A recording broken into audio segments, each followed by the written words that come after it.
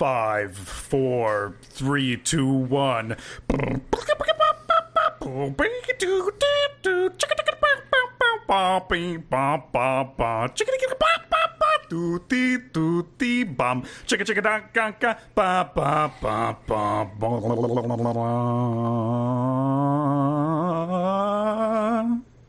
Welcome to the DL Gaming Podcast. I'm Bobby.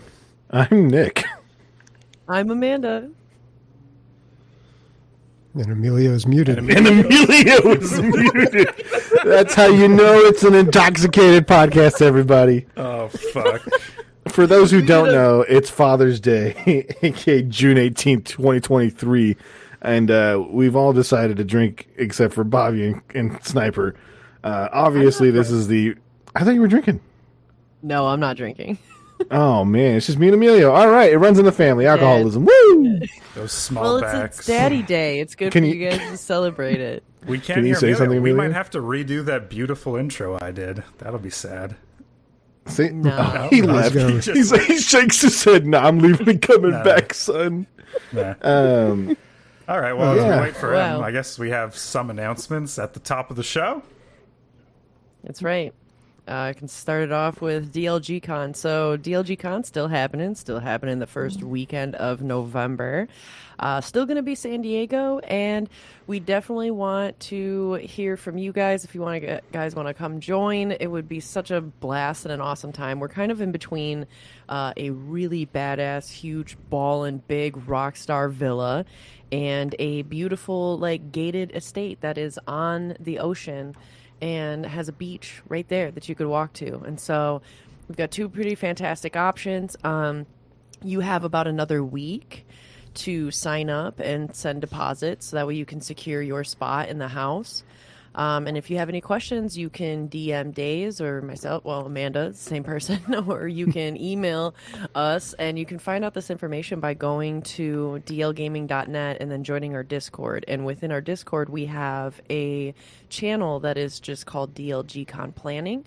We've started a thread in there as well about any updates and things going on, and so that's where all of the fun and everything that is happening is going to be happening. And in November, DLG Con is going to be happening, and it's some of the most funnest shit ever. I'm telling you, it's a blast. So you should come. And I'm Ender's Logic. There you go. I'm Emperor Pilaf. Wait, Emperor Pilaf? That's what the M stands for?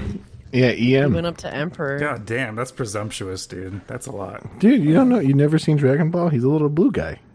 I don't know what that is. He was born a week ago. Oh, Sniper, we're going to have a private conversation. He's never seen Home Alone, dude. We're going to have your first company write-up, Sniper. Okay. Well, Just kidding. Watch more shit. Thank you for that, Amanda. Watch more. I was gonna say this is a gaming podcast, guys. I think we're starting to really take a bird walk with this kind of shit. So, before we go, we do have a new patron. We definitely want to mention Curdle. He gave us $5 a month on Patreon. Wow, Emilio, what else can people get if they do that on Patreon? Why should they support us? That's so weird. Oof, you are putting me on the spot there, buddy. So first, the actions at the Discord. Everybody wants to be on the Discord. You don't want to be one of the scrubs that doesn't have a place to sit at the Discord. You want a green name. Everybody respects the green name at the Discord. I think that comes with some things you can do on there as well. I don't know. Christian knows more about that. But yeah, you can do things that other people can't do. What else can you do? If you subscribe for a certain amount of time, you eventually get stickers that seem to be vaporware at this point. But at a certain point, you definitely get a T-shirt. I can guarantee that. You get a T-shirt at a certain point. And that's us just losing money. We're good at talking shit. We are bad at business. Basically, you give us $60 eventually, and we just send you a $60 shirt or something like that. It doesn't really work out financially for us, but that's how we do it. Also, what else do we do? Christian, what else? That list was 30 things long when we made it. Yeah, honestly, you're putting me on the spot. I don't really know what people get, but if they give us money, we will talk about it. We will say their name one time. And apparently, if they donate for 3 years, they get to pick a game that we have to play. Oh. Is anyone close to that? There's lots of people who have reached it, but I don't know if anyone's cashed it in yet, guys. Yeah, dude, if you guys have hit the Cash 3-year in. mark, send any of us a message saying what game you want us all to play. We'll play it. Also, Nick will suck your. No, I won't. Whoa. Next game is. I might look at it, but I'm not gonna touch it. He'll look at it. He'll look I'll at give it. you a rating, but I'm not gonna. Oh, geez. Give you You're a One to opening, 20. 1 to 20. you're opening yourself up to some problems. But, Amanda Quite a was few right. things. It was a gaming podcast. Once upon Yes. a time. It is still a gaming podcast. Yeah. True. How about we? Man, how about It we was start a with a person very- that has 20 things on their goddamn list, Emilio? Well, dude, it was explained to me. I don't know if this is true, but E3 is no longer a thing. But everybody decides to announce their things around when E3 used to be. It's kind of like a eulogy for E3, you know? I don't know why they did it that way, because I feel like you're competing against everybody else, but maybe it's like a big dick contest. They're all pulling theirs out and see who wins. Well, I think they want to announce it this time of year. So, well, I don't know if these games are going to be available, but like Christmas and the wintertime is when they sell most of their games. So I don't know if they're trying to get everybody hyped for their November releases. Yeah, it could have. Yeah. Usually what ends up happening is that during this time of the year, like the summertime, everybody gets hyped up with trailers. So they usually try to advertise 3 things. The long-term projects, so like the Starfields, like from like 4 years ago, or like the new Elder Scrolls from 4 years ago, where they're like, we're coming out with new shit. But it's not until another 4 years. So you obviously get like 1 or 2 of those, right? Big titles, announcements that the game is being made. And then you get the things that are like in the next year and a half, year or so, that's coming out next year. And then you get the stuff that's being released this year during holiday season, where you get gameplay trailers. Usually the things that are being announced in the year and a half range, you get like a story trailer or something like that. You find out, someone has cancer, or the world's going to end if the aliens touch it. Some shit like that. But right now, because E3, from my understanding, the reason why they stopped doing E3 is that companies were tired of spending money just to be able to announce shit when they realized they can just announce it on their own. You were paying for like a key spot on a presentation floor, and COVID really put the nail in the coffin for that. Yeah, I feel like it was already in decline right before COVID, and then COVID, yeah, exactly, was a nail in the coffin. Yeah. As far as I've paid attention, and don't quote me on this, I have been very busy lately. I feel like Xbox took the show for PC gamers out of everything that I saw. I'm just going to list off all the day one releases on Game Pass that you're paying $14.99 a month for. All right, so Fable Reboot, that trailer I thought it was so good. It was funny, and it looked super cool. No gameplay footage, but that was one of the ones where even the cinematic, you could see what direction they're going with. So I was very cool with that. Forza Motorsport, Game Pass. Microsoft Flight Simulator 2024, Game Pass. Jusant, Bobby, I think you talked about that, something about desert or sand, right? Jusant means sand. Is that right? Which one? Jusant? Jusant? No. All right, anyway, that's coming out. Are you talking about in French? No, sable is sand in French, and that was a completely different game. Oh, I was off. Persona 3, I know a lot of people like that series. That's game one, day one Game Pass. City Skylines 2, that's day one Game Pass. And then what happened to... We have one more title, and it's Senua Saga, aka Hellblade 2. For those who don't know, it's a game that's set in the essentially Viking Age of Finland. It's about a woman named Senua, and it is a game that discusses mental health as well as drug use in that time. It deals with the main character who is constantly hearing voices in her head, and she deals with the mythological as well as much as the actual that's happening in her life. They released a kind of story trailer. It's very almost horror-esque game. The game is sort of on rails, but it's from what we've seen, but we don't have a direct gameplay trailer. We've seen a lot of story stuff. We've seen a lot of stuff regarding the atmosphere. One thing that I love about this game and the previous one itself and the music from the previous one that you can see some like live performances and shit looks insane is that for some people, this game makes them uncomfortable. There's a lot of dark, brooding topics that exist in this world, and this game talks about them, and this game spearheads them and the conversation on them pretty quickly. So imagine like a very, very deep set personal trauma world that's set in like mythological Viking Finland, as well as like this bridge between what's actually happening and like the mythological during that time. Yeah, you're not even sure. She's not sure what's real and what's not. You're not sure as a player. Even at the end, it's still, you're not sure. It's very, very ambiguous as far as like what's real and what's not. And I don't. Oh, he's gone. Oh, He's gone. He's back. He's back. And he's muted. So, because Emilio's muted, as like he said, you don't even know as a player if what you're seeing is real, and let alone the character doesn't know if what they're seeing is real. I think this is a pickup. If you don't have Game Pass, and if you have Game Pass, this is a game that's going to last you a while. The first one was pretty fucking long, if I remember correctly. Emilio, are you back? No. Nope.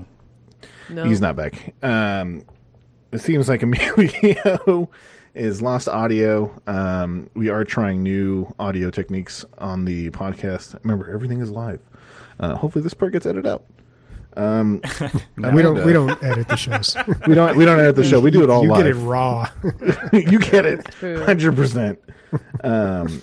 But Bobby, one thing that I saw on a banner of a website was Sea of Thieves: The Legend of Monkey Island, and I know that The Legend of Monkey Island is a point-and-click adventure game from like the early 90s. Can you tell us about that? Yeah. It's funny. A lot of people messaged me about this, and of course I saw it. And yeah, this is going to be a big deal, at least for me. So it's got what was Ron Gilbert's company, the LucasArts branch that did those games. Legend of Monkey Island, Day of the Tentacle, all those ones. Oh, man. What is the name? Grumpy Gamer? No. I'm looking it up right now. But, I loved all those point-and-click adventure games from back in the 90s. And Sea of Thieves loves to do these tie-ins. Now, before I even saw this announcement, the first thing I saw was an article talking about how Ron Gilbert said he was not contacted or invited to be a part of this in any way.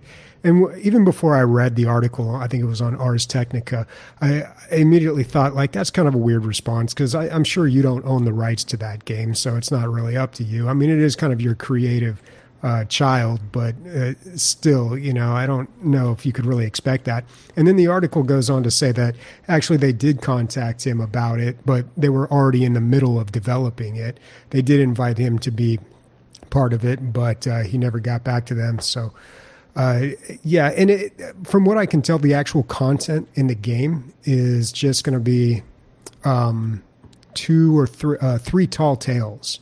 Tall Tales are the single-player content in Sea of Thieves. They are definitely not the highlight of the game, but you can unlock really cool cosmetics through doing them, and it's good to do them every now and then. It's like a 2-hour mission. It shakes up the gameplay a little bit. It's nice. Or, if you're playing with someone who's not really into gaming, or you just kind of want to relax and do something chill, they can be a lot of fun. And the first couple of Tall Tales, I've talked about this before, they do a fantastic job of capturing the Disneyland rides. I even saw somebody posting, I think it was on Reddit, they were asking, what's up with these Tall Tales? Like, I feel like they're purposely low quality, like in some parts, and just kind of weird. And someone had to explain to them, this is based off the Disneyland ride. That's why the audio sounds a little strange and why characters seem to be doing the same thing over and over again. And it's built like an amusement park ride. And it's so strange because walking in those environments, I feel like I'm walking on the set of Pirates of the Caribbean at Disneyland. It's one of my favorite rides there. I've been on it so many times. It's got like all the things, the dog with the key and everything. So I think they're going to do a great job with The Legend of Monkey Island. it's got the main character of that game has the stupidest name. It is Guybrush Threepwood. That's what it is. Yep. And I think the story is that he is now like in charge of Monkey Island or something, and you take some quests from him. I don't know. We'll see what they do with it. Even though I love Monkey Island, they were difficult games when it came to the point and click adventures. I found them more difficult than a lot of the other games by, was it LucasArts? I think it was just LucasArts that was making these games. Tim Schafer, Ron Gilbert, all those people. And then later Telltale Games made like the remakes. But yeah, I'm looking forward to it. Even though it is just Tall Tale stuff, like I think this is going to be fun. And I'm glad they're doing the tie-in. Like that's just, it's a good fit. So the audio from the in-game is taken from the rides at Disneyland. It's not taken from the rides. They recreated it, but they made it sound just like it. Because I talked about this months ago when I got really into Sea of Thieves. The rides at Disneyland have a specific audio. Those rides were created. When was Disneyland created? In the 60s, 1966, I think, or 1968. Yeah, like 50s, but yeah. 50s or 60s. And yeah, and they have like kind of that old school tinny, and it sounds like it's coming through a can. Stereo, yeah. Yeah, it's got a specific sound to it, and they keep that going, even though they have the audio equipment to make it sound different. They still kind of have that in a lot of these old rides, just because like people have been going to Disneyland for all their lives, and they're used to it being a certain way. And they redid it in Pirates of the Sea of Thieves, but they made it sound just like it. So they rode the line. If I can have one example of that in another video game, is that, do you guys remember BioShock? Obviously, everyone here's played BioShock. Pretty much every human being. Mm-hmm. Sniper's shaking his head, and Christian, man, we're gonna. Man, dude, I tried. Hasn't seen Home Alone. We're gonna get you beat up by BioShock. gangs when you visit fucking San Diego. Christian, really quick, do you know what the punchline is in that game? The big reveal. No, not a clue.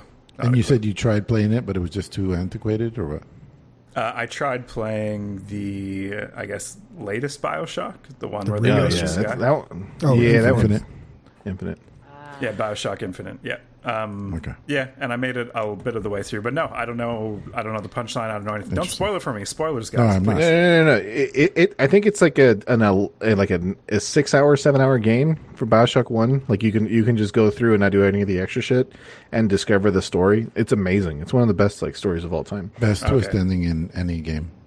And just the area design and everything.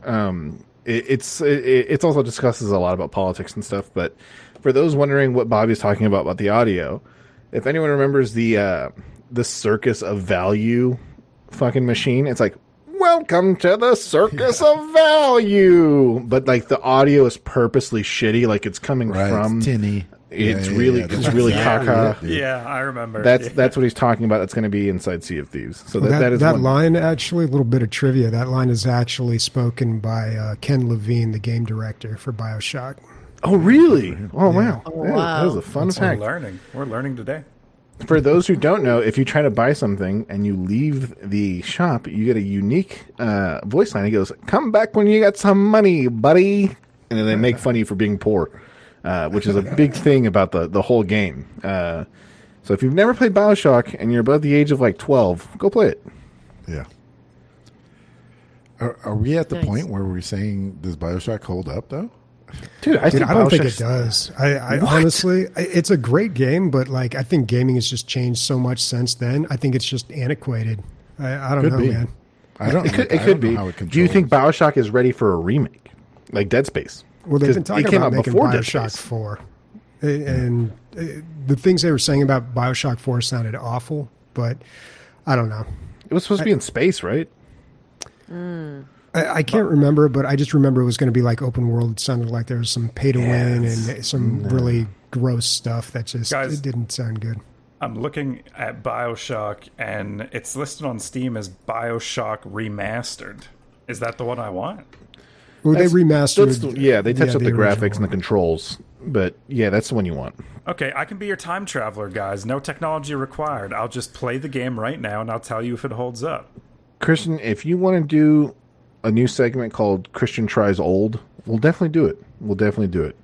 We'll give you the $10 that Bioshock fucking costs, and you can play the game. Dude, we'll give you some marbles, some jacks. We'll give you some loonies and toonies, and some Tim Hortons and a hockey puck, and you can go ahead and review the game for us. All right. Make some Caesars, yeah. It's $22 Canadian. I'm probably gonna have to wait. Is it $22? I think you can play an extra copy. One of our accounts. We all have an extra copy. Yeah. It was free on Epic not too long ago too. So. Yeah. Well, I mean, actually, a long time ago it was free on Epic, but you can play it off of any of our accounts. Yeah. Oh. Nice. Alrighty, where are we at? So that was Sea of Thieves: Legend of Monkey Island. Days, I haven't heard your voice. I want to hear your voice. Yeah. What do you got for us? Well, that's all right. Well, instead of first, I've got a final. So this is a little reminder that the finals has another beta going on right now. As you're listening live, or even when you hear the episode on Tuesday, you'll have a day left. They've apparently made some updates and added some things, and everybody can. Most people can play in the closed beta, especially if you played.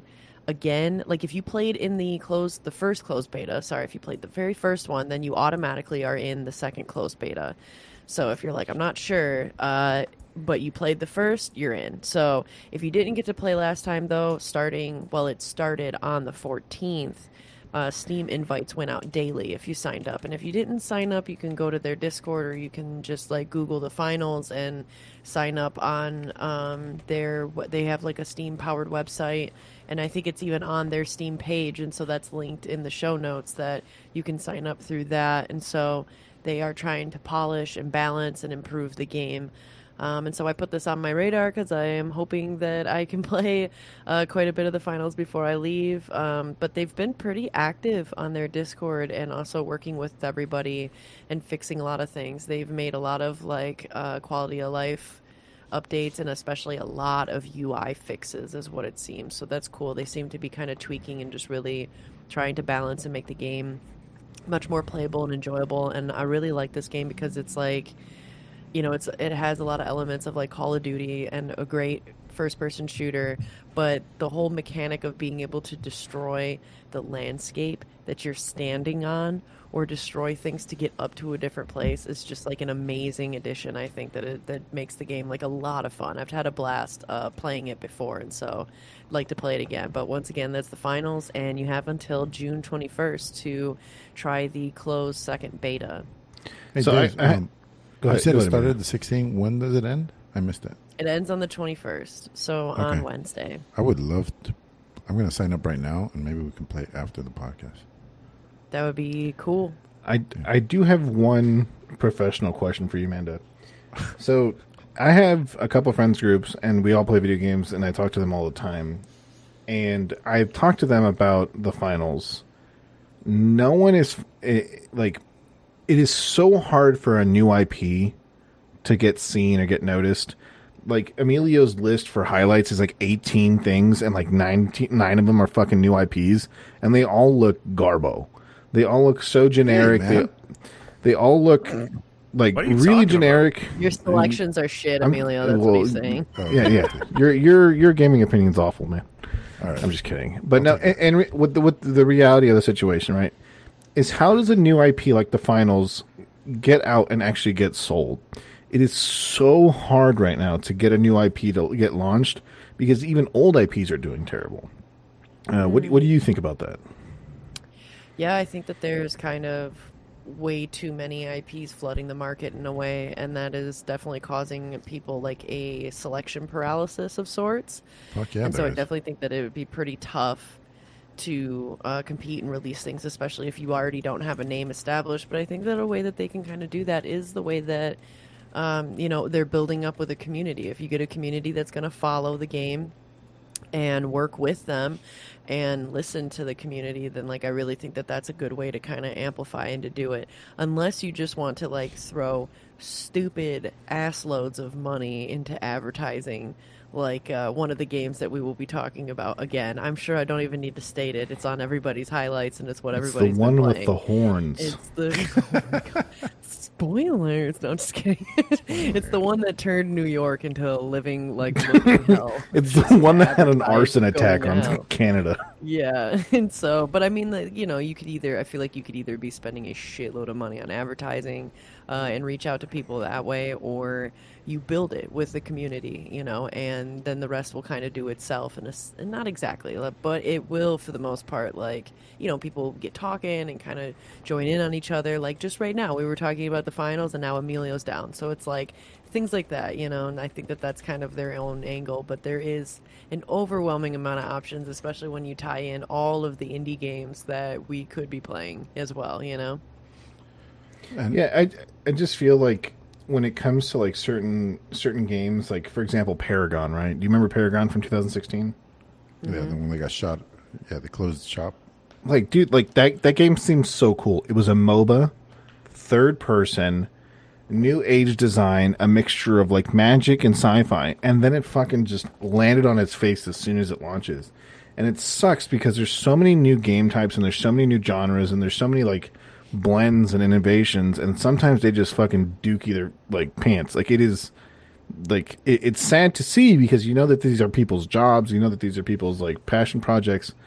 It's like what do people do to really get ahead of the curve? Like it sucks because like I think the finals is a good IP. I think the finals is a good game from what I've seen because I've watched multiple videos on it.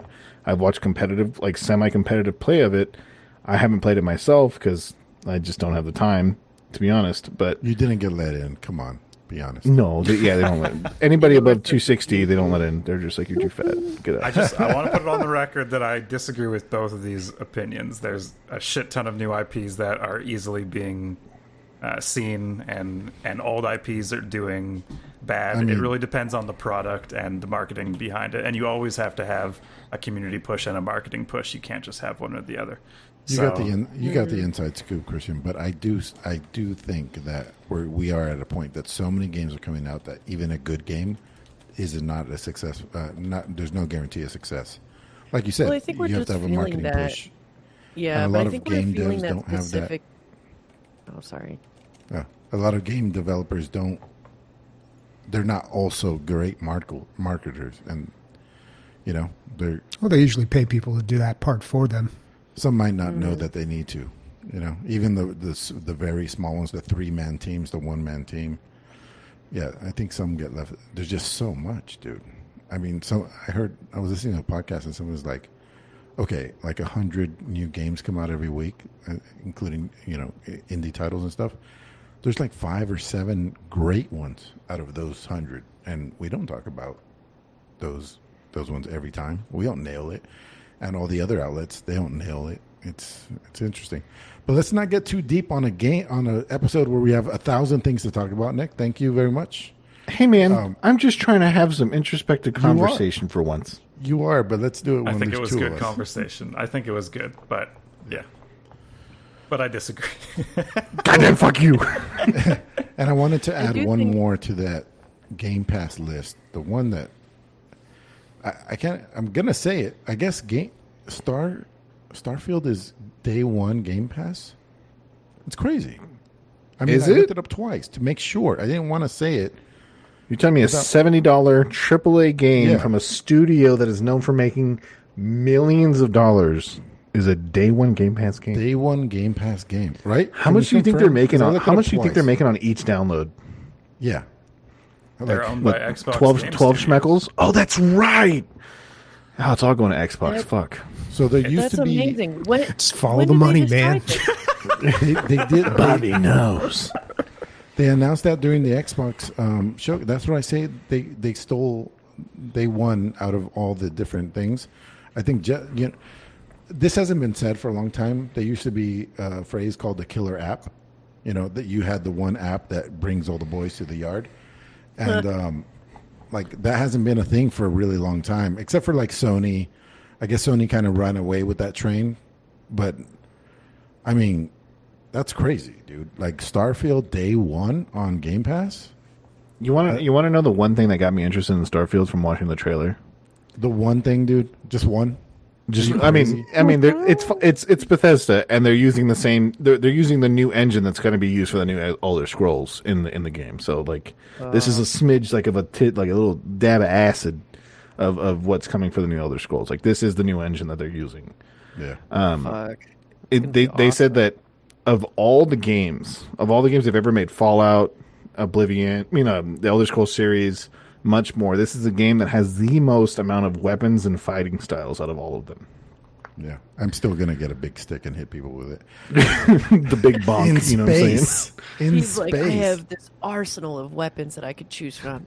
Give me the stick. The fire. Give me Take the the stick. space wood. I will Make it refeed big. Lasers are cool, but have you ever hit everyone. anybody with a stick? With the most technologically advanced rays, we're on par with the Borg. Bunk. Okay, I'm going to knock a few of them off of my list because I have such a long list right now. This is just an announcement. Frostpunk 2 in 2024. I put that on just for Christian. Christian, you Hell excited? yeah. Frostpunk 2. Yeah. That's a pre-purchase. They have my money the second they made Wang. Didn't any you say, sort like- of announcement. Is that your favorite game of all time? It's my favorite city builder of all time because it's a story city builder, but the mechanics Right. were so fun. And, the twist on Frostpunk, I'm sure everyone's played it by now, but you have to keep your people warm, basically, spoiler alert. And you're managing this weather system that goes throughout the level. And at the end of the level, it gets really intense, and it feels like a final boss moment. And city builders... I can't think of a city builder that's done that so well. Others have tried to make boss mechanics, but it just, because it tied into this story, and then people are dying. It's like, do you want to amputate all your orphans? It's like, it's Jesus. dark. It's dark and it's awesome, and you explore the map. There's so many modes. I can't wait for Frostpunk 2. It's going to be sick. One It's thing his that favorite city builder, and all he plays is city builder. So yeah, it's his favorite game of all time. one thing that I've heard from a review about it that makes me give the game so much respect is the fact that, like, a lot of people say that it's perfected the option of choice and the consequences of that when it comes to city builders. Do you get short range satisfaction now and negatives later, or do you get negatives now and long term benefactors? But it's the gradient is all over when it comes to choices, and then some of them are morally extremely terrible. And you're like, oh, this is great. And then sometimes they're morally like ambiguous, and you're like, it's all right, but kind of makes everybody warm. If you've never played Frostpunk, it's probably in the top 3 city builders of all time. It's it must be what it's like to be a mayor of a really shitty city, like handed the shit. Like Mayor Detroit. of Oakland. Is that what you're saying? Fuck outta here. Amanda's shaking her head. Why you gonna mention Detroit, man? Yeah, don't you shit on my city like that. Okay, really, I'm going to do this as quickly as possible. Warhaven is kind of like a War of the Roses or like a chivalry, but it does seem a little more like you have a character base or class base. Much more arcadey, but from what I could tell, the classes definitely have like an ability shooter, but melee. That's what it seems like to me. Also seems like it might be free to play, so that's kind of but yeah, that's cool. Oh, we can play it free for demo for Next Fest, which starts tomorrow, I think. We can play that for free, so I'm going to try to check that out. What else do I have? I was trying not to just put things that are pretty and shiny, just new ideas. And one of them was Diesel Legacy, The Brazen Age. So it looks like a Final Fight or a, like a 2D side scroller, like the Teenage Mutant Ninja Turtles, stuff like that. But it's 2v2. It's a 2D fighter where you fight against 2 other people. You're not going against waves of minions. It's a fighting game, but it very much in the style of a 2D brawler, single player or multiplayer game, if you know what I'm talking about, like a Double Dragon, if you will. So I thought that was cool. I mean, obviously I prefer my Street Fighter, but at least they're trying something new. I've never seen that before, so kudos to them for that. Also, PAX Day. I think we're going to be talking about this a lot coming up. This is a game It's a massively multiplayer online game that is trying. It sounds like they're trying to do a lot of things that, EVE Online did, but like in a medieval fantasy setting. So the economy is completely controlled by the players. Every single thing that's crafted or made is made from players. All the weapons, all items, everything's made from the players. So even at level 1, you can start going, you can grab a pickaxe and get to work and like start making your own riches. It kind of reminded me way back when I was playing EverQuest 2. The other big game was, Ultima Online. And I saw a group of people and they were all mining gold and it looked so boring. And I was like, what are you guys doing? And like, we're mining gold for our guild. And I was like, this is what you do all day? Yeah. And then sometimes we get raided and killed.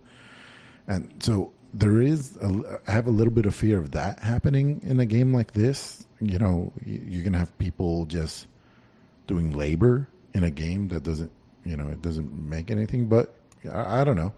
Maybe you can mine enough gold to become the king. I don't know. But I'm pretty excited, dude. Have you heard of this before? Yeah, I've heard of PAX Day before. It's funny, the Ultima Online, the game designer was Raph Koster, and he went on to make Star Wars Galaxies, so a lot of that open world ideas kind of are a through line to those two games. And the people who are making this, as you know, or maybe you said and I missed it, also do make EVE. So a lot of those ideas are a throw line from EVE and hopefully distilled into something more fun. So I'm super excited. I think this is like exactly up my alley, this open world. And I feel like Amanda's going to jump in and say, mining gold is not fucking stupid. Yeah, well, and also too, like I'm kind of excited for this too. This looks awesome. Like, I wonder if it's going to kind of play out to be kind of like a fantasy Second Life in a way. Like, especially if you can end up making... Yeah, and I'm definitely a sucker for the MMO experience and also to a game where the community really makes it. I think that's where crafting survivals can be incredible, is when you get a great community. Not that this is a crafting survival, but like as an MMO where you're creating everything. Yeah, and like where the community is really building the game with you. I think that is going to create some amazing little niche and like goofy ass moments that will just make a game like this incredibly unique and fun. And the graphics are gorgeous. Dude, it looks fucking... It looks great. I think it's worth noting that New World had this idea too in its alpha, this like open market. It used to be like a crafting survival, player-driven economy. They had all these ideas, and then they distilled it to be a bit more casual. So there must have been a reason why they did that, and they created a niche for PAX Day. And I can't wait to see what it's going to be. Amelia just fucked off, by the way, so I don't know where I'm at. But. Amelia also DC'd in the middle of that statement from Sniper, and now his mic doesn't work again. Yeah, we don't know what's going on with him. We may need to sacrifice him so that his tech works. I don't know. Yeah. What he does have on it, what he also has on his list that he was trying to rapid fire is Star Wars Outlaws. We finally saw some gameplay. Bobby, you are our residential Star Wars old man, and then Christian is our residential Star Wars young man. I think there's literally like 4 years between you two. I just say that because Bobby's wiser, in my opinion. I don't know why. Because he doesn't talk a lot. I think it's a little more than 4 years. He is wiser, though. I will give him that. But he does also have less gray hair than me. So who is wiser in reality? Oh, are we talking about the beard? Because I think I got you beat there, dude. I'm going full on Santa Claus in the beard. Hell yeah. Bobby Santa Claus. Bobby I want a dragon. Claus. It's not going to happen, son. Getting white. Star Wars Outlaws. They had the, last Monday, it was like a 12-minute gameplay trailer, and they talked about the different things you can do in the world. And it seemed like a lot of people, and kind of the trailer too, were focused on the lore, which I get is really big in Star Wars. But I was kind of looking for something else. So to me, the gameplay trailer didn't really excite me that much. It looks like you're playing a female Han Solo. It's an open world where you take on different missions. There's a lot of risk versus reward, and there's a lot of options on how you want to play the game, which is a big thing these days. Like, do you want to play stealth? Do you want to go guns out? Or how do you want to handle each encounter or situation? So I don't know. I remain hopeful. I didn't really see much in the way of like a progression or leveling system, but maybe I didn't watch closely enough. I don't know. What were your reactions? Anyone else that watched it? I think an open world game set in the Star Wars universe, especially between movie 5 and 6, is a good idea. The only thing that I wish that they would do that would probably even sell even more copies and more pre-orders would be to make the game completely customizable in the sense of your character and everything. I don't have a problem with playing as a female character. I love Horizon Zero Dawn and a bunch of other shit. But I feel like with Knights of the Old Republic, for example, you have a game that is arguably one of the greatest RPGs of all time, and you can completely customize it. Star Wars and Lucasfilm and the IP as a whole has the capability to do that, and I'm hopeful for the game. I'm probably going to pick it up and play it. I don't know. I think they could do more. You have so much money, especially with the Star Wars IP. I think you can do more. Well, we don't know exactly what we're getting yet. I mean, we'll see. It's not going to be a multiplayer game, which is a little disappointing for me. But you know what? Neither was KOTOR or Knights of the Old Republic 2, and those games were amazing. So I remain hopeful. And with the female protagonist, I mean, like, maybe they're trying to tell a story and that's who they want to tell it through, you know? Like, I get that they have this open world, but if I think of, like, Assassin's Creed or some other open world-ish type games, they made a design decision to tell a story through a certain main character. So I don't really have a problem with that. I mean, if that's their choice, then... I mean, I don't have a problem with playing that character. I mean, I don't even have a problem. What it is like, I wish that it would be a customizable character, right? Do they do that anymore? Are we getting away from that? Because I'm thinking, and it feels like a lot of recent games, they pick a character, and this is partially maybe because the performance is more of a big deal. They're getting like legitimate actors and voice actors to play these characters. They're even modeling the characters off of what the actor looks like in real life. It seems like they're casting these games more rather than giving you this blank slate player character for you to customize or project yourself onto. Like, we never see the silent protagonist anymore, but I feel like we're also seeing less of the blank slate player character. Do you think that this is in contrast to Jedi Survivor? Instead of a lightsaber wielding protagonist, we have one that is a gunslinger and a pilot and a fast talking outlaw. Do you think we see that stereotype a lot, or that character a lot in Star Wars. It's Han Solo, right? I mean, this is the female Han Solo. We see that come up a lot. So, I think it fits the game design better because you're going out on missions, you're taking jobs. So, it makes sense that you'd be a smuggler. And, I do like this time period of between the Empire and Return of the Jedi. I like, maybe it's because of Shadows of the Empire, but I like that kind of area to tell a story in. But I don't know. Now that I'm older and like I reflect on these movies, I feel like maybe that's not like the best spot. It is because like it resets everything. Empire Strikes Back. The Empire is like back in control, and everything's looking real bad for the I almost said the Republic for the rebels. The Republic. But it makes them the underdogs again. So you can go into Return of the Jedi and you can basically redo the original Star Wars, which now that I look back on everything, I'm like, God, Star Wars was really creatively bankrupt after the second movie. But do you think that this era of Star Wars is overplayed? Do you think that they should move into a future or past of that era? No. I mean, I still like this. I think the best spot, and George Lucas did this on purpose, but between Attack of the Clones and Revenge of the Sith, they kind of skip over the entire Clone Wars, and they did that on purpose because they can fill that with TV shows, miniseries, video games, whatever, and that's a pretty smart move. But that's also, I really kind of like that gap to put stories in as well. Dude, I love the Mandalorian episode with the Separatist in it. Like, it's really interesting that there's this ideology of people who are like, we were right. Like, the Republic was going to take over, and we needed to leave before they were going to become this like empire ruling our lives.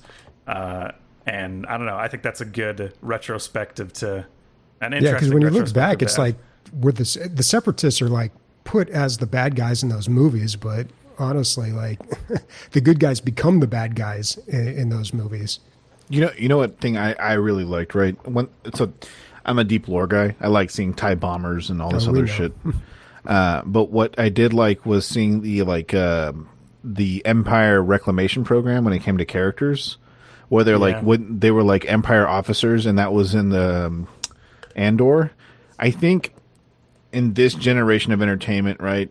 You know, they're coming out with things for kids. Like literally, one of Vivian's, my 2-year-old's favorite shows is Star Wars Jedi, which is about these little kids that are Jedis or Padawans, and they're training under Yoda, and she loves it. It's cute, it's fun, whatever, blah blah blah. But I think for the more adult, like older range, I think we need more serious shows like Andor. Because when you watch the first episode of Andor, like no spoiler at all, you're like, holy shit, this is a different caliber of show. They are not afraid to show somebody get their fucking brain blown off with a blaster. Spoiler! No, you don't know who. Yeah. That's right. But what I'm saying, I think we need to even start seeing that in video games. Star Wars is such an old IP. It is easy to do wrong. It's easy to make things that are Star Wars that are forgettable. Like even Mandalorian right now is becoming predictable. But we'll see with this new game. I have high hopes for this new game. Like I said, I'm probably going to pick it up. It looks fun from the gameplay. I always like discovering new blasters and new, explosives and things like that in video games. So I'm going to pick it up. I like the look of it. I don't. It doesn't look terrible. And I do like a lot of protagonists in a row have all had like a little computer buddy that's on their shoulder. For some reason, I was sold on the little mammal, dude. Like it's cool. It was so cute, dude. It was so awesome. And then he sabotages like the fucking little thing and the door. It's so good. Yeah. I mean, what I think another thing is that I think a really good thing that Star Wars could exploit, or not exploit, but use in the future is maybe even a co-op game. Because there's so many, like when you watch a Star Wars movie, everybody kind of has their main buddy or their main character that every character has, right? Han Solo has Chewbacca, Rey has Finn, and so on and so on. I think that a Star Wars has Finn. Yeah, Poe has Finn actually. Now that you say super buddies. But what I'm saying is, like, imagine a Star Wars game that's open. It's open world. You have an AI companion that's a main character in the sense. And it's set in the Star Wars world. What was the game that was like you're in prison in like 1950s Louisiana and you have to escape? It's made by that guy. What is it called? Yeah. Get Out? Get In. A Way Out. Way Out. Yeah, A Way Out. Me and you played it. It's the only game we've played together in the last decade. Yeah. What's it called? But anyways... Out, right? It's a way out. It's a narrative story driven. It's a narrative story driven game that has a lot of mechanics that are discovered through the in-game like gameplay and storytelling. If you had that with Star Wars, I think you would kill it. I think if you had a Star Wars drama game where you had the 2-player the ability to play 2-player, but probably the expectation to play 2-player, you would make millions of dollars. Yeah, that'd be awesome. They're too busy working on, the makers of XCOM do listen to this podcast, and they heard Bobby's idea for the Bad Batch, and they've been working on that ever since they heard it 2 or 3 years ago. And I can't wait to see the reveal. I can't wait to see what they reveal. So, yeah. Okay, back to my stuff because it's super important. We just got one of your things done, but keep on. You got more. Ferocious, Bobby. I put this on here just for you. It's the Lost World with machine guns. So you land on Skull Island. It's not Skull Island, but that's pretty much what it is. You fight dinosaurs with machine guns. We've seen things kind of like this before, but this one actually Jurassic Park 3. What? So like Jurassic Park 3. Yeah. Okay. So this one doesn't look bad, actually, dude. It looks like they actually care. It doesn't look like they're going to take our $20 and run with it like Stomping Land did. So anyway, I put it on there for you, and maybe you'll take a look at it. Maybe not. Hidden Door. Oh, this was cool. This was so cool. So this has a AI built into the system. You and a group of friends get together and you take cards and you put the cards in the game. The cards could be an evil dragon. Another one could be a castle. And another one could be enchanted forest. And then the AI will take those cards and make a brand new story with those things in it that's never been written before. And you will play through it with kind of like an improv. So you go, you're like, what do you want to do here? And then you type jump, and then it'll give you like 4 things you could do: jump over the chasm, jump on the monster's back. You know, it's all procedurally generated, and you're taking part in it. Now, it's not just fantasy. It looks like it's going to be taking. It's trying to be able to do any kind of story. So they have sci-fi ones, they have all kinds of different ones, and they said that they're working with, who knows, because it sounds like a small developer, but it seems like they said they're working with like TV shows and directors right now that are putting out content, and then they're like, that universe would be so easily, like other IPs, like media IPs, would be able to plug in. So you could, like, I'm not saying Expanse, but like there could be an Expanse one you just plug in and you play through an Expanse, like story, but it's original just to you and your friends. So it's like a D&D, and AI is the DM in a way. It didn't seem overly complex because they're using a card system where you just drag and drop, and it just kind of like fills in. But even if this doesn't work out, at least people are looking at this and not how can we make money with AI, but how can we have fun with AI. So yeah, I thought that was pretty cool. Hidden Door is the game. Nice. And Vampire Survival 1.5. This kind of like jumped out at me because they came out with the DLC, and I bought it just because I feel like I owe them money for making a new genre. I played it for a couple minutes, and I was like, I don't get it. Whatever. I don't care. Take my money. And then I saw the 1.5, and I was like, whoa, this looks like a whole new game. Like they really went for it. I don't know if it's a free. Usually when you do a 1.5, that's a free LC. They have a bunch of new characters. They have this like randomization wheel where it kind of like spins, and it brings together a bunch of, like, you'll have these mobs with these abilities and this kind of like treasure if you beat them. It's like this random wheel that has 3 segments moving. And then I saw some of the action. I was like, I definitely haven't seen anything like that in the original Vampire Survival. So I'm so glad that like the guy who made the original game is pushing the envelope and not just resting on his laurels. Even if this game falls flat, at least he's fucking taking risks. Like, who cares? The game's $3, you know? Like, go for it. Yeah.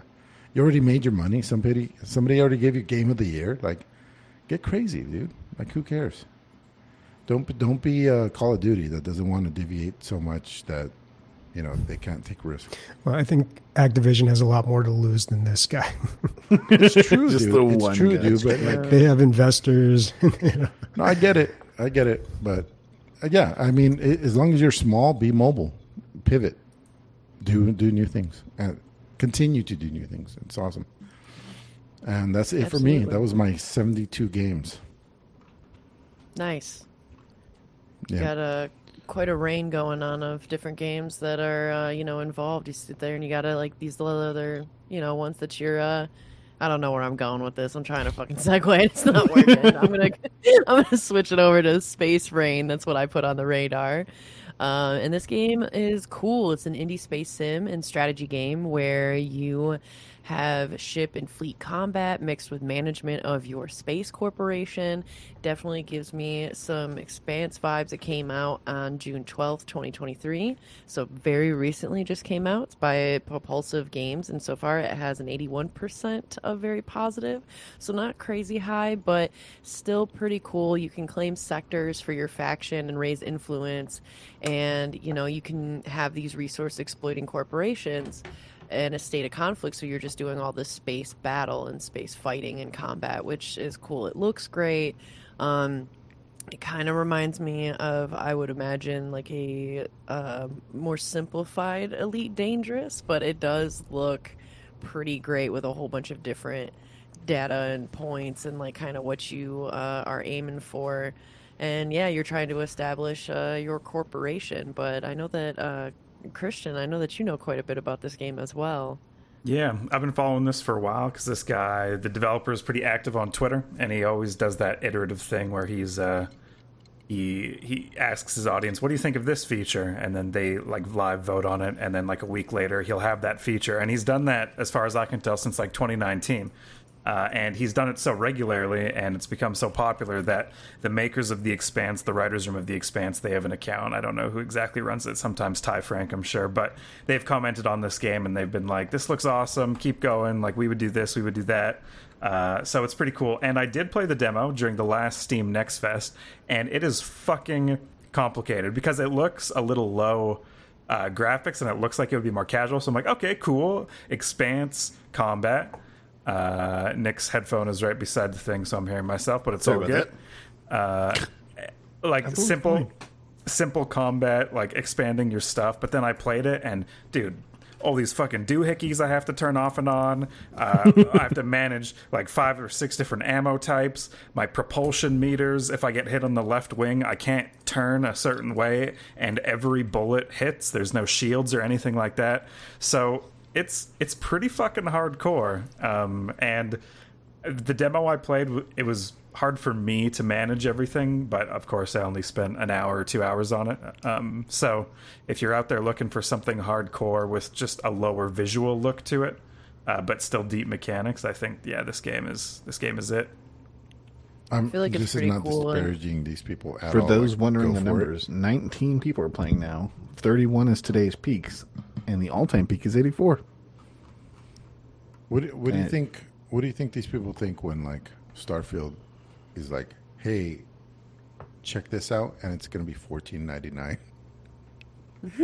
Like, I mean, I'm not saying anything bad about that. Like, awesome. Maybe it's not even a competitor, but at some point you got to be like, "Oh, it's another space game," and there's Starfield. You know what I mean? Like, that's a tough one. Yeah, but you always run into that, an indie versus a AAA game. Like, you always run into that. It's just the theme this whole year seems to be space. Space.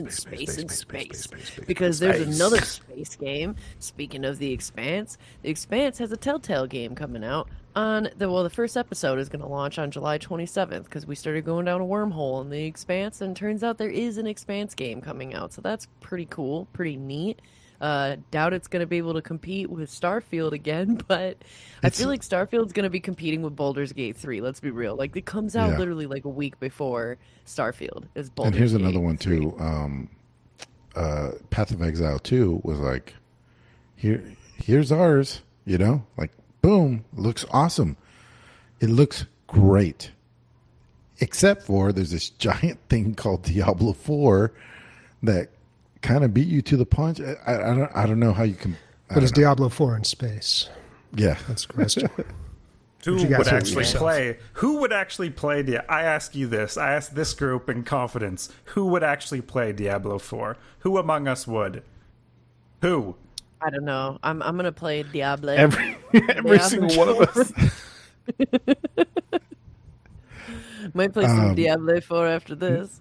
Nick, are we going to save your segment? Let's save that for next episode. We're going to go super long on this. Sure, that's fine. All right, cool. Christian, you have anything to say about City Skylines specifically? Real quick, City Skylines 2 was announced. It looks fucking awesome. It's a day one purchase for me. Obviously, they're making more delineation of zoning codes and curb lengths and all that exciting stuff. They have You're gonna love the urban planning. They have infrastructure under the roads. Finally, the roads come with sewer and power hookups. So, like they should. You shouldn't just be able to run lines anywhere you fucking want. That's private property, you bitches. And I'm just so excited for it. City Skylines 2. Hopefully, I'm going to pick it up the day it releases, but we'll see. Do you know when it releases? Sometime in October, I think. October 10th. I just pulled that out of my butt. October 24th. Oh, so close. Come on, the butt pull. That was pretty close. Close enough. So as we move into highlights, games that we have played, I just want to give a quick reminder that Aliens Dark Descent is coming out June 20th, the day this podcast released. That is the real-time strategy Aliens game made by the developers of Battlefleet Gothic Armada. So could be interesting. Something to keep an eye on. Also, another game we had talked about, Trepang 2 or Trepang Squared. Kind of an interesting looking shooter. That's coming out soon as well. These are all games we've talked about before on the radar. They're just approaching their release date. Ooh, I like that. I like what you just did there, Bobby. Yeah. Nice. So as we move into highlights, I guess we talked a lot about Diablo 4. I am still playing the hell out of this game. It's probably my game of the year at this point. What level are you at? 86. Jesus Christ. Dude, I've hit the wall of level 44. Oh, dude, the wall's at 70. Get ready. Dude. Get ready for that wall. Oh, dude, it's Each time so we talk, bad. Bobby, you got a new wall for Diablo 4. It's like, You're like, oh, you man, found just the gotta normal grind wall. to This get- is the great wall at 70 now. Bobby, you know what's funny? Great Your Wall of girlfriend 70. probably thinks something's wrong. Like she thinks like, he's been so distant lately. Like she's beating herself up about like, oh, why isn't he calling me? He's not answering the phone. Little does she know, it has nothing to do with her. It's Diablo 4, dude. No, dude, It's I'm like that There is all another the time. woman. Her She's name's I'm going to say, or just get yourself a new girl, one that plays Diablo 4 with you. There you go. Your new girl's Lilith, son. Yeah, your new girl is Lilith. I still don't know who Lilith is. Is she Diablo? God damn it! Okay, so here it is. You Okay, don't. so after That's a you- rhetorical yeah, question. You after don't you need to. said that, Yeah, of course, of course. Well, I'm just going to quickly say Lilith is the daughter of hatred, which I said before, but she's the daughter of Mephisto, which I might be mispronouncing that. I'm from Mephisto. Michigan, all right? That's Mephisto, and that is one of like Diablo's brothers. So Diablo is Lord of the Hell. uncle. Yeah, Okay. and the Lord of Hell, but Got the he's whole also family tree Lilith's here. uncle. Yeah, there's a whole family tree. Who called for this? Who said? Okay. Where did Diablo come from? So originally, Hell. the game was a very, very, Oh, Jesus. very in-depth for the time RPG. The story was like, hey, Diablo's going to come and destroy fucking everything. You need to go kick his butt, oh weary traveler. And that's about it, right? Now it's like, we have a family tree of these demons, and if you kill all of them, reality ceases to exist. So have fun, Is that good or bad? You don't want a reality to cease to exist, do you? So that's Well, one you're- of the things about the story. Well, you're in this this world sanctuary that's kind of a world in between worlds that they used as like a battleground world. It's like purgatory Yes. in the Bible. Oh, That's I know about the that. Bible. I know Following about that adventure, one. yeah. Yeah, Yeah, Yeah. I know about that one. I know the Bible. That book. yeah. Yeah, But So, like I she don't said, know. it's like a world between worlds that they use as a battle place. And Okay. humans were not meant to live there that long and like start settling, but then they did. So that's kind of the world that you're presented in. And Lilith is like the queen succubus or whatever, but she's claimed to be like the mother of sanctuary. And so, so she's I'm good. really enjoying the story so far. No, So she's that's- not good. So that's she's the interesting bad. thing, right? Like, how do you like? It's not much of a story like ruiner. If you kill all the lords of hell, you would think you would want to do that because they're all bad. They're all literal demons, and they want to slaughter everybody.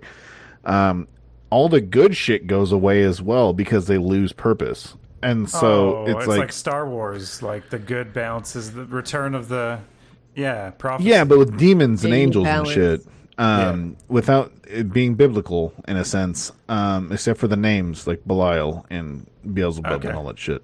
Is there any way you guys could tell, both of you tell Bobby your favorite piece of lore and why you like it, and what's special about it?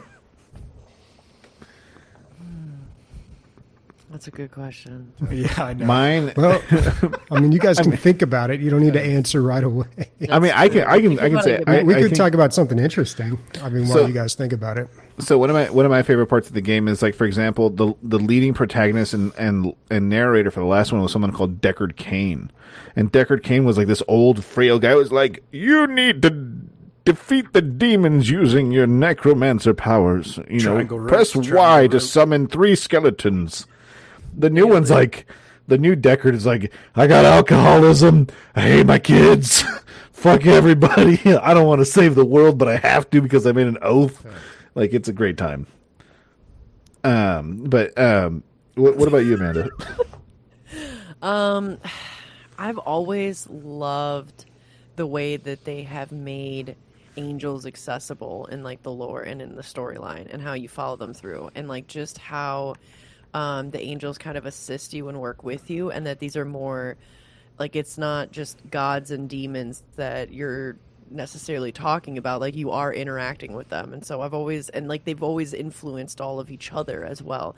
Like, there's, like, a story, I'm trying to not spoil too much, but, like, I do love that they have Lilith kind of sticking true to her, like, enticing, almost siren, which is very, like, succubus kind of ways. Exactly. And kind of pulling people in, you know, with these promises to kind of, like, fuck them over afterwards. And so the way that she does that in the storyline of this game, I think is done really kind of well and true to the lore of what that would all be. And so you do get to see some of the characters kind of fall for that, and it's I do enjoy the lore aspect of that.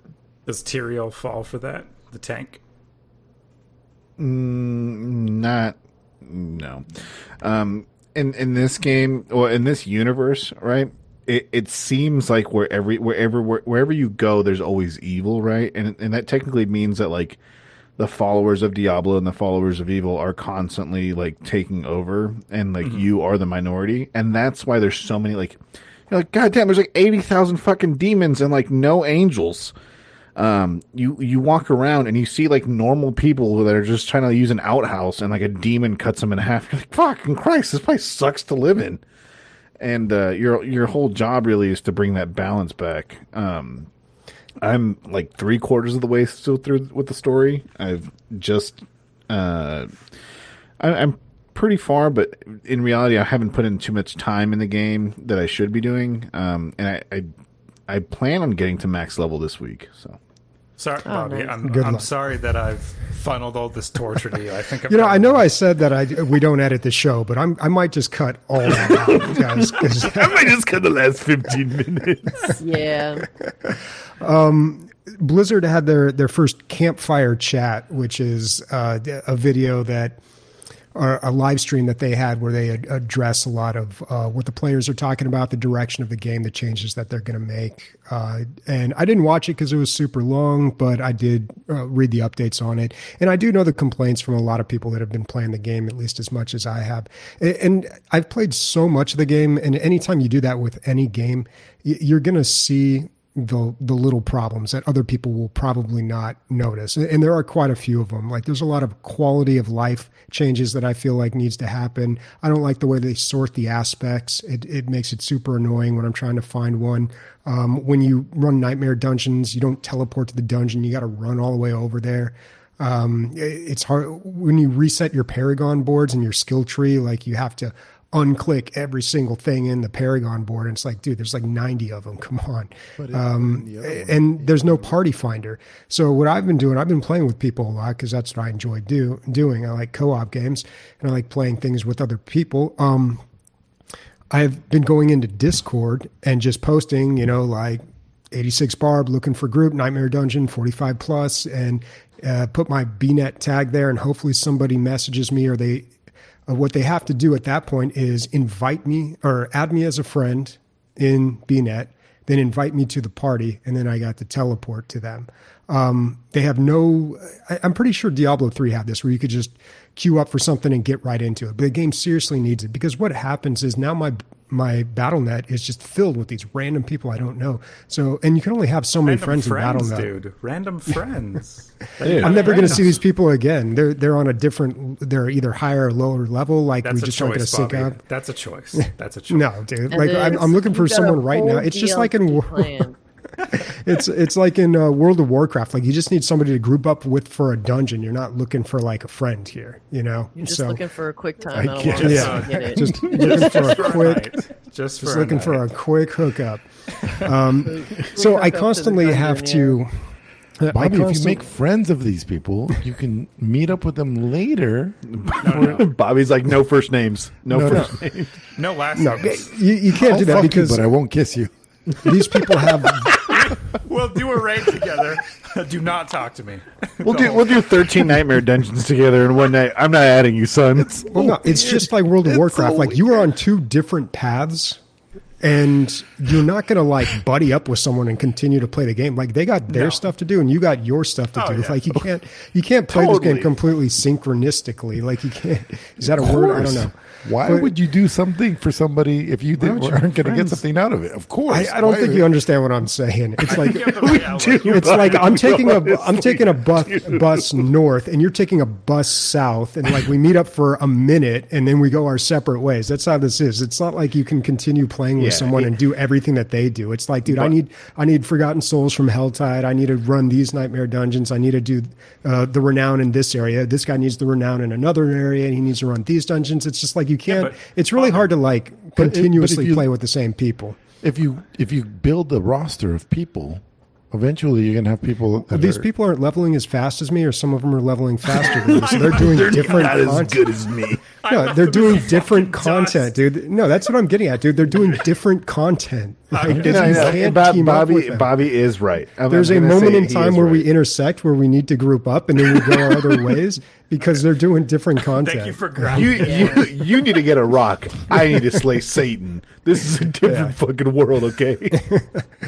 But yeah, so that's honestly my biggest complaint, because I hate having to constantly prune my friends list because I've reached the cap and then I got to add more people. And plus there's problems with adding people, and it's just kind of clunky. They really need a group finder in there. So during the campfire chat, Blizzard has addressed a lot of these things. They're going to allow teleporting to dungeons. They're going to change some things with the inventory, like gems are going to be counted as a resource and they aren't going to take up slots in your inventory. You should be super speed in town too. Like you should. You like can't even dash your horse in town. Yeah, which is, But these are little things. It's going to get better, and that's the greatest thing about this game. Well, what I like to think about is Diablo 3. Like, when that game came out, it had so many problems. I mean, it was clearly pay to win with the auction house. Yep. It just, there were a lot of issues when that game first came out. There was just so much trash loot. Oh my God, the trash loot. And you look at where that game eventually got to, and it's incredible. So I feel like Diablo 4 has got a ton of people playing it. They're paying close attention to what the players want, and it looks like they're being responsive. So I remain hopeful here. I think things are going to get better. They're really trying to get people to focus on the Nightmare Dungeons and not just trying to everybody's just trying to get as much XP as possible and level up. And they found the fastest way to do this is the regular dungeons. So they've been nerfing the regular dungeons, and people have been a little upset about that, but they said they're going to boost things in the Nightmare Dungeons. So they're figuring things out. Things are they're kind of in a transient state right now a little bit, but I'm still really enjoying the game. And when I say enjoying the game, not the story, not anything else, like I will get like 4 levels, which could take me days, like, to get these levels, and then I'll build up all these legendaries. And I'm running dungeons so fast that I just throw the legendaries in my chest, and then I'll spend probably 3 hours just sitting there going through all the things, looking at the stats, comparing them, doing research. Like, I'm deep, dude. I don't want to talk like techniques, but I'm like deep, dude. I've been like having to learn all this stuff about damage buckets and snapshotting and just like all these technical aspects of the game. Correlation does not mean causation, but like, this is the worst I've seen your hair in probably 6 months. Oh, the hair is, yeah. It's I pretty think bad. maybe one might have something to do with the other. You know what I mean? I'm I know, gonna dude. I'm like Doc Brown here. I'm just like, Marty. look. You gotta have the highest attack power and attack speed. Okay, whirlwind's your only option. You got to go bleed Zerker whirlwind, Marty. Your snapshot. I'm gonna put a GIF inside the fucking video inside in the crew chat. No, that and then is. I'll put it in I do public. need to get a haircut. I'm actually going. I've been cutting my own hair since COVID, and I'm actually going to go get my hair cut for the first time in years tomorrow. Hell yeah, dude! Let's get a before and after Hell picture. yeah. Hey, no pressure, but two of my friends had panic attacks while having haircuts for some reason. That's so Just strange, the- dude. I love getting my hair cut. Okay, good. Oh, so do I. I think it's like an experience. Yeah. Oh my god! When I was 11, I got a bowl cut, and I cried. Oh my. All right, Oliver, tree bad, calm dude. It was so fucking bad. Christian, we're not in the trust tree. I'm not sure if that was appropriate. Sorry, dude. I didn't mean to dump on you like that. You're right. You know what? You know what's kind of a deep cut is this movie that I watched earlier today called Escanaba in the Moonlight. Because the deep cut is that this movie is terribly great. It is hilarious. It's another freebie movie that you can watch. They have it on Freevee, so like there's ads and stuff, but it is it's hilarious. It was in 2001, and Jeff Daniels is the one that directed it. He wrote it, he stars in it, and it's about this like macho man in Michigan that's pretty much on the border of Wisconsin and both north enough to be pretty much Canada Light. And so they are trying to break the oldest son's curse of never having bagged buck. And if you guys want a really hilarious time, including ridiculous accents, you should absolutely watch this movie. What was the name of it again? It's called Escanaba in the Moonlight. Escanaba in the Moonlight. As Yeah, far well- as like media and referrals, Bobby, you're a goddamn hero. Nicholas, let him have it. What do you mean? Oh my god, dude. Are you What? talking about Bobby's taste in movies and arguably Primal, dude. I'm talking about Primal. Bro, Oh, Primal. Dude, you guys bro. finally started watching Primal? we started crying, dude. It was that good. It is. It gets better. I don't know how far you're in. We're but it just episode keeps- like 8.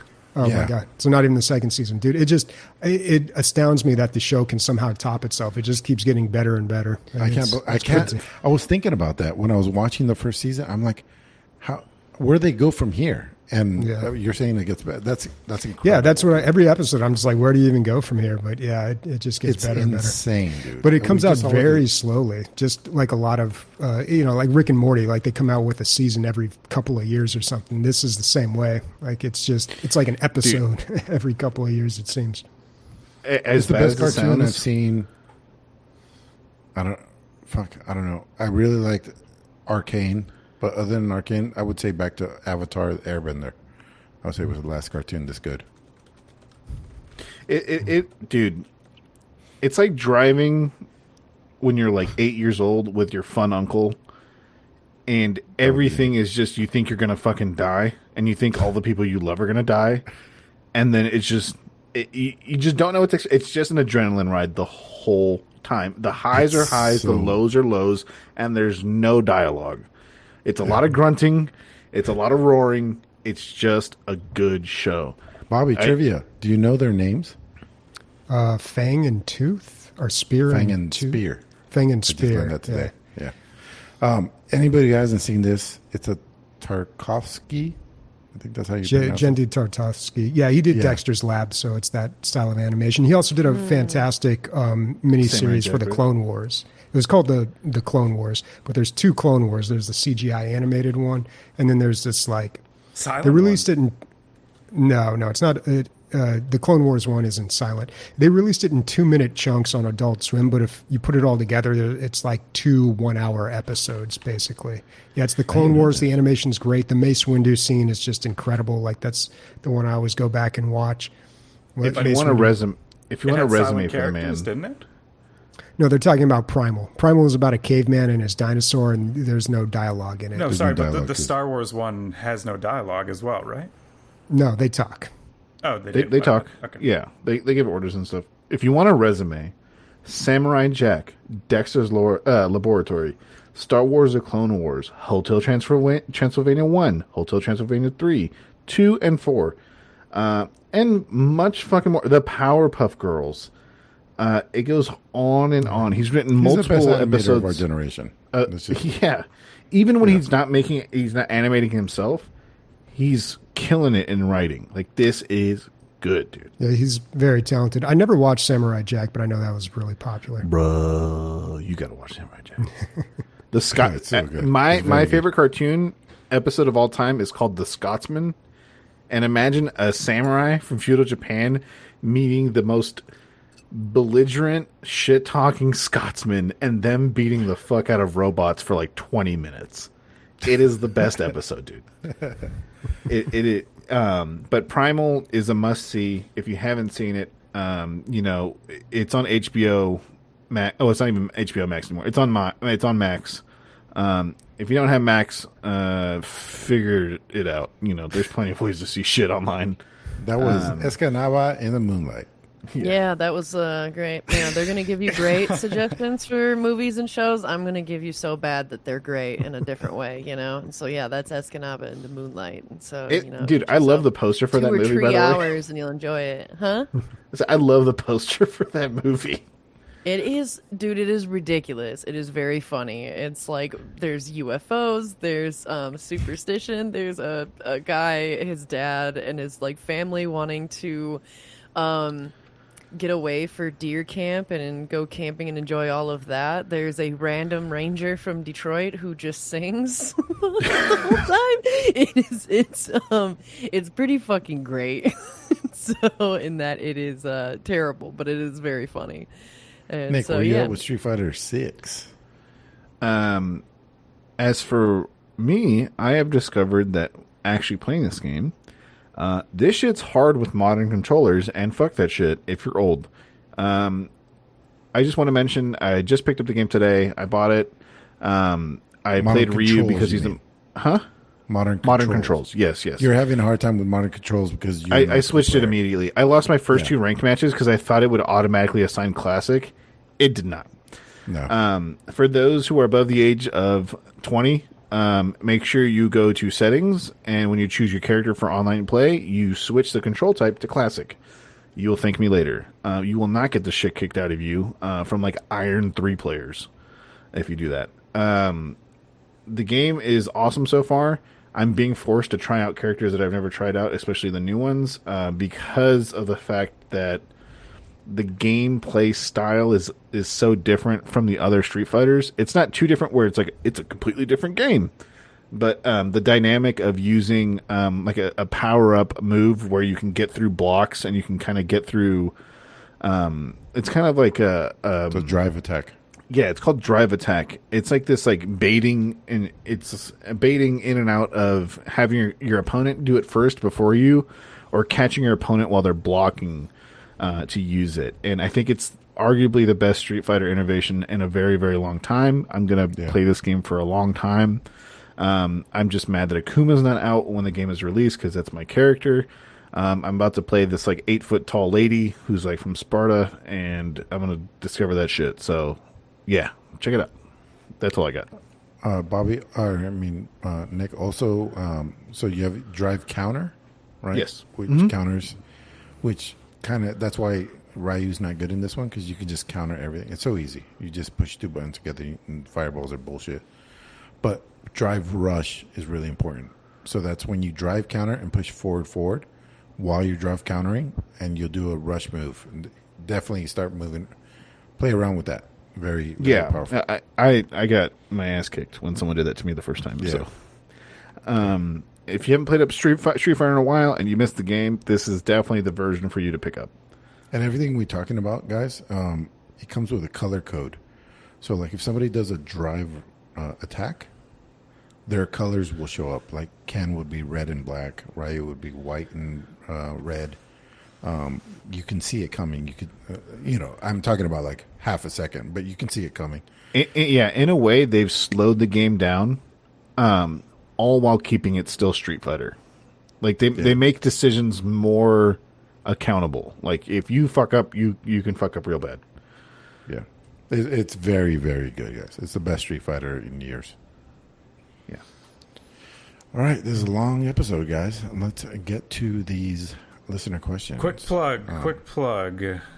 We're on Spotify, in case you didn't know. A lot of you listen to us on Spotify, but you have to hit that little subscribe button so that it makes me happy, and I see the number go up. If you want to make me happy, hit the button. That's it.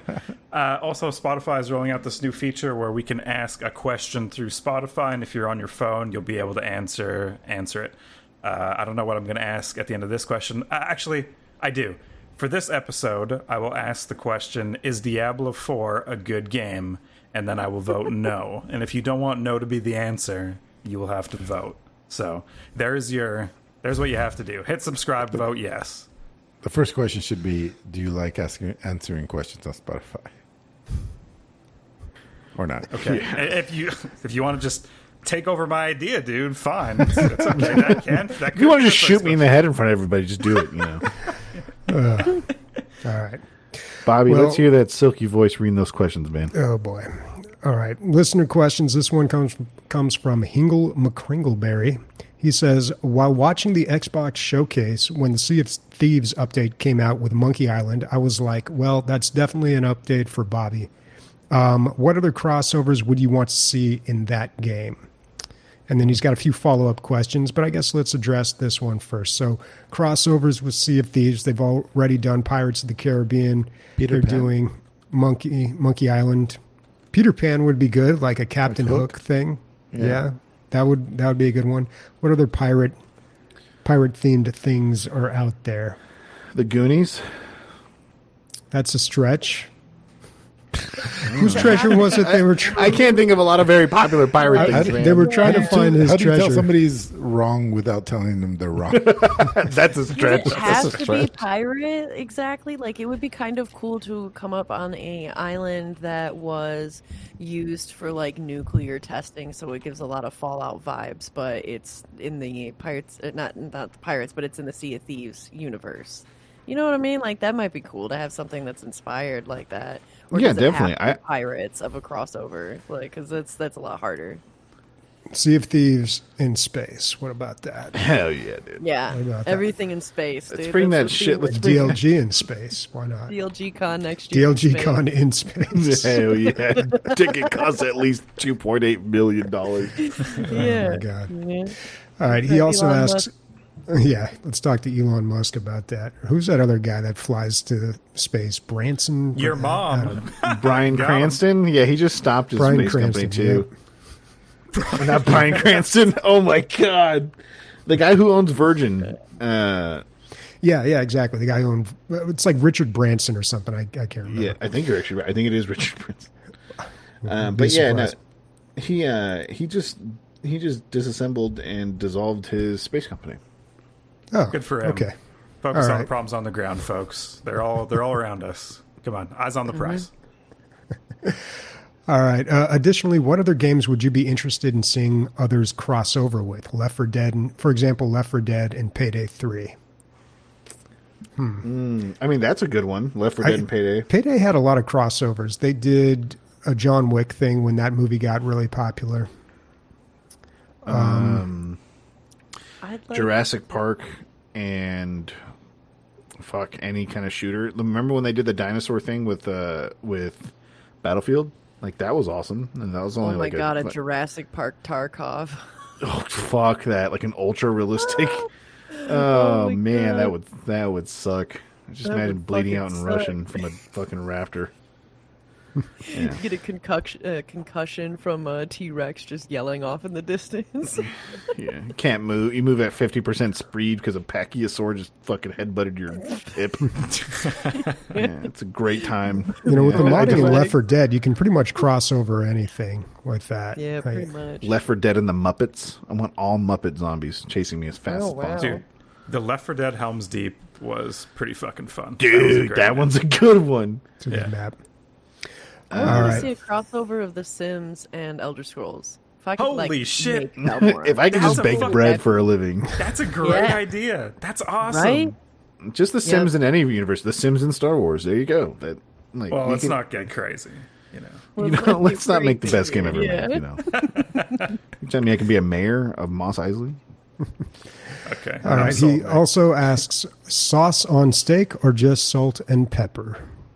Depends on the Salt and steak. pepper. Depends on the place. Depends on the steak. Just salt and Depends on the place. Just salt and pepper, guys. I feel like Come on. we've been asked this question before, or this has come up. Like, do you put sauce on your steak? People who put sauce on their steak are liable to put mustard and fucking ketchup on it, and they can't be trusted. That's kind of my opinion. You put ketchup on steak, we have a problem. But you put some other shit, dude. I've had some rough steaks in my life. I'm like, yo, give me the A1 because like this is bad. But like traditionally, I'm gonna say salt, pepper, a little bit of butter, and some rosemary. It does depend on how much I'm paying for the steak. If it's a really nice one, then I just want to get the full flavor. But you know, if it's not, then yeah, I'll throw some A1 on there. Yeah. A1 We got another is your Bobby guys' question next. Barbecue sauce, A1. steak Does it come with a theme? No, A1 is actually technically not even a barbecue sauce. I think it's literally reserved as a steak sauce. It's very bitter, not bitter. It's very sharp tasting in the sense. Wait, like do they not have A1 in Canada? Isn't there Worcestershire sauce in it or something? Isn't that Why part is of what's making that? Why is it two primary? Like it's A, the first letter of the alphabet, and 1, the second number of the number bit. I believe it's supposed to denote the quality of meat that it can go on top of, and at the time it was an A1. You can Nick check that fact by the way. So this is for top quality steak. Essentially, that it's so good that he would make a top quality steak even better. I don't think so. Yeah, That's where I disagree. Kraft Heinz made this in 1831, so take that with a grain of salt. You know, yeah, it's been around steak since in then. 1831, like Meat wasn't even refrigerated back then. I guess it would need some sauce. That's true. yeah. Yeah, Very quiet, but tastes good. yeah. What's the next question, Bobby? Next question from White but Still Hip. Bobby, I know you hate stories in video games. Wow. Is that what? It's true, dude. I have said a lot of bad things about them. Okay. Why do you smile and then guffaw? Oh, is that me? I don't like stories in video games. I never. I don't know. Hate is such a strong word. Okay. But how do you feel about games with procedurally generated stories such as RimWorld, Europa Universalis 4, and Wildermyth? I've only played RimWorld out of those games, but I don't like them any better or worse than most stories in video games. And I don't know if I hate them. They're just not for me, man. Like I can't engage with them. Like they just don't do anything for me. I was like, this is one of the very few times that I'm wrong in life, but I was like, RimWorld, 98% on Steam. It's about space. It's a colony. Bobby's going to love it. I bought it for him. He was like, meh. He showed up next week. He was like, meh. I was like, all right, man. I don't know what else to say. That said, I played it, and it wasn't for me either. So, It's a pretty involved game. Like it's pretty hardcore from what I remember. But yeah, and like I don't even think about story when I see those games. And of course, usually I'm thinking about mechanics. But what I have a hard time deciding on is these games where they try to like get you to develop the story, like Fallout 76 or something, where it's just so open that they just, or even the one we were talking about earlier, PAX Day, like it's just like you create your own story, and it's just, I don't know. It's on one hand, I feel like that could be cool. On the other hand, it's like it puts the burden on the players. I think there's a perfect balance between the two of like strictly developed narratives, right, versus player-based decision-making stories. I think the people that do that the best is the one that Daze is probably thinking of, and that's what the people that make Elder Scrolls and fucking Fallout. The ability to have 12 different endings doesn't make your game good. The ability to make those endings extremely different and make those endings impactful and realizable that, man, all the things that I've done up until this point have made this ending happen, makes those endings more powerful and more impactful to the player. Like, if you have a procedurally generated story, you're like, okay, like this is just coming up with new shit. Like it feels like a D&D campaign that is being made up by someone on the spot every time you play. It's not fun because you're like, oh, like what's the end story here? No one's setting up a long-term goal besides like defeat the ultimate bad guy. If you guys don't have a fucking imagination, that's how it must feel. Jesus Christ. Hey man, you're the one that plays a goddamn game that you're like a fucking shirt vendor on a planet in Star Wars, okay? You got your version of fun. That's my story, dude. That's very fun. That's the appeal to me personally, yeah. My dad left me on this planet when I was 7, and all I knew what to do was sew, so I made shirts. I was threading on the streets of Mos Eisley as a young lad. Yeah. They weren't the best shirts, but they were colorful. They were very breathable, but they weren't warm during the winter. And the winters on Mos Eisley are unforgivable. I learned to survive the peaks and valleys of the financial decisions of my life at 8 years old. All right. Final question from Morconius. He says, what's the worst mission on an otherwise very good game that you can think of? For example, Vice City had a very terrible radio control panel quest or remote control radio. I gotta fix these questions before I read. Say RC. Just say RC. Said Diablo. Vice City had a very terrible radio control plane quest come to mind. The stupid plane was so hard to control on a mouse and keyboard. Dude. Vice City was not made for the mouse and keyboard. Yeah. I could not beat that game. I ran into a quest. It wasn't this quest, but I ran into a different quest, and I had to stop playing the game because I just could not do it on a mouse and keyboard. I'll tell you right now. Game too. I'll tell you right now. Even with the controller, that shit was stupid hard. It was not responsive. I was gonna say even on an Xbox, like that mission really sucked. On a console, it didn't work. And dude, you would mash the button a little bit, and you're like, all right, the plane's turning. As soon as you go over like 10%, it's like, veer to the ground and burn everything to the fucking ground as well, dude. It was awful. It was just not calibrated correctly. Wow. Somebody made that mission out of spite towards people. Like it was not. Well, it wasn't the only mission. There were some really bad missions. There were some really great missions. The one with where you go to very early in the game, you go to a golf course and you have to like assault a guy. I mean, it's Vice City. It's a Grand Theft Auto game. That was a good one. But there were like all these missions that just felt so stupid. Like you have to jump. The one that I got stuck on was when you go to the movie studio and they send you and you have to do this jump into a building. And I just couldn't do it. And I was like, I don't think this can be done on a mouse and keyboard. They later released that game on an iPad, I think. And I remember thinking, like, how is anybody going to do that mission? Or is anyone even going to make it that far in the game playing this on an iPad? But I feel like as much as we all love that game, like when you go back to it, you realize how terrible it was. They had yet to perfect the Grand Theft Auto series at that point. Yeah, well, I think even just the other toy plane missions too, because there was ones in GTA like San Andreas as well that were also shitty. Like I just think that GTA had like kind of a record of really difficult flying missions that also definitely. Even when they weren't difficult, they were like tedious and like boring and just not very fun. Because I don't remember enjoying the helicopters either, and flying all of that shit around. So I definitely the big appeal with those games was the open world. Like I feel like the missions in general weren't the best thing about those games. The cool thing about it was like you feel like you're in an actual world. You walk around, run people over, do whatever. Like it was just the sandbox. The radio was pretty you great. The shit out of somebody, get in a car, and then make sure that you stop at every red light and drive your way and check out the radio. My answer to this question, by the way, is the sniper moment in Max Payne 1 where you have to shoot the thread. I don't know if I just had a bad TV growing up or what, or if it was too low resolution or something, but I could not fucking do it, and I had so many friends at school that also couldn't do it. And we're like, dude, what the fuck is wrong with us? Are we stupid or what? Because it was bad. And it's like it's not a skippable mission because Max Payne 1 was like one of those games that like the whole game is a mission, right? And I've revisited the remastered version of the game and finally did it. But that's my answer. I also had that like dream mission too in Max Payne. That was like, do you remember that? Was that Max Payne 1 or Max Payne 3? Where they had like the dream state where you were going through and you could hear. 3.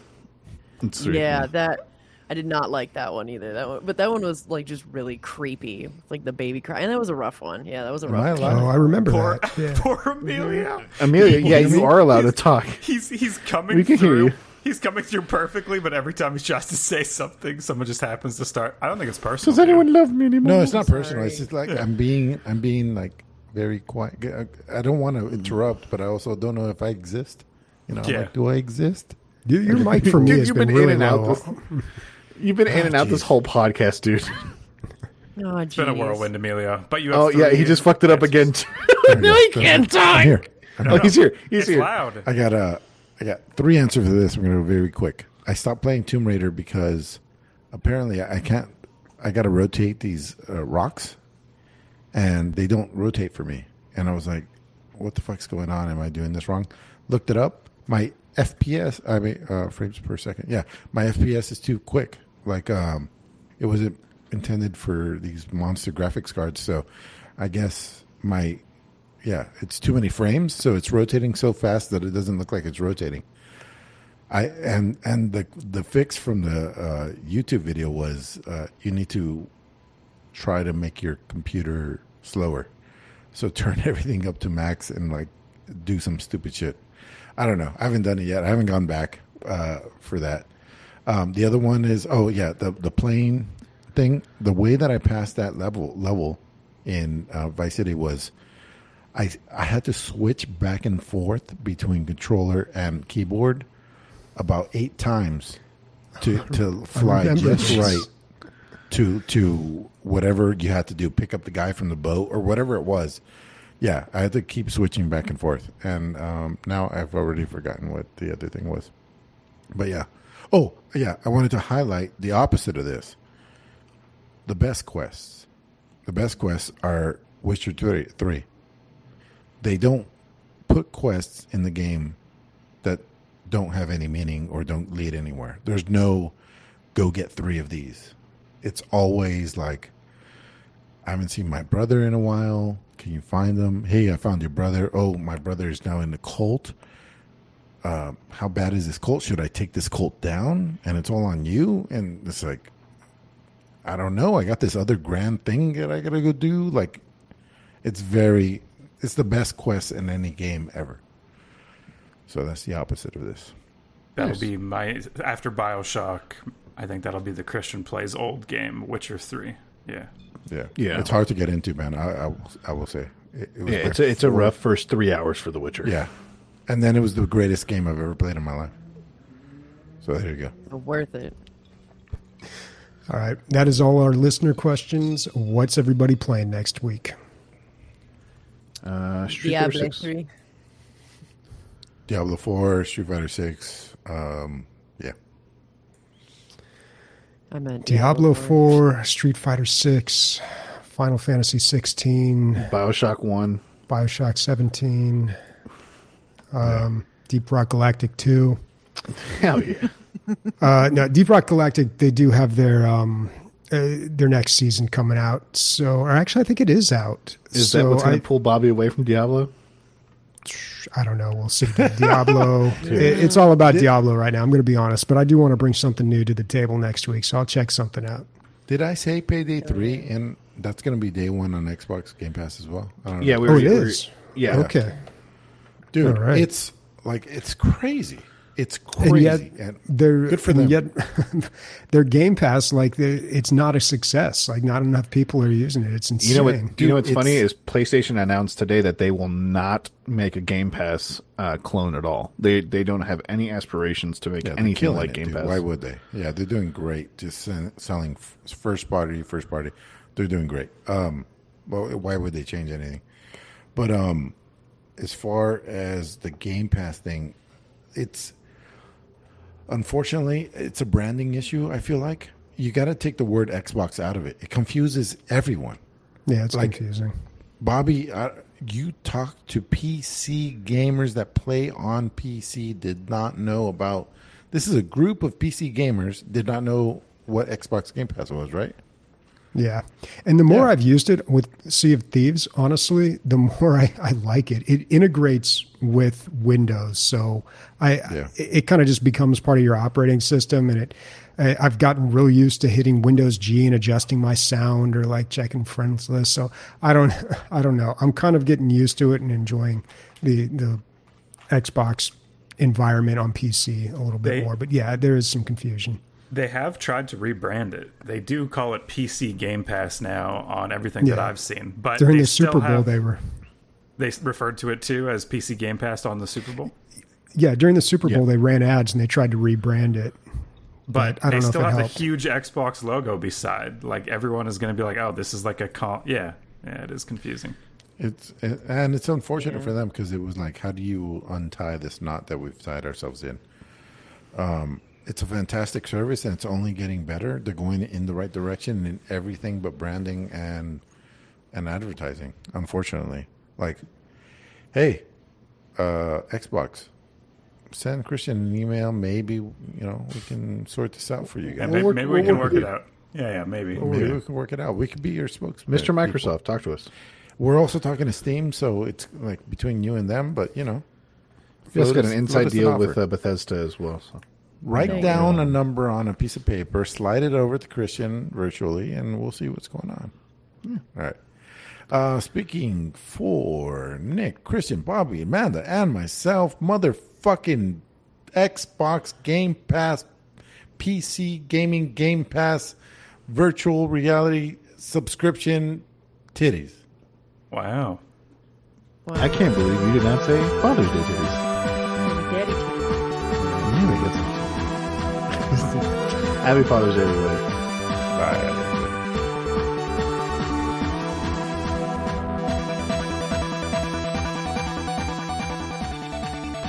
Too many eyebrows. Too much eyebrow.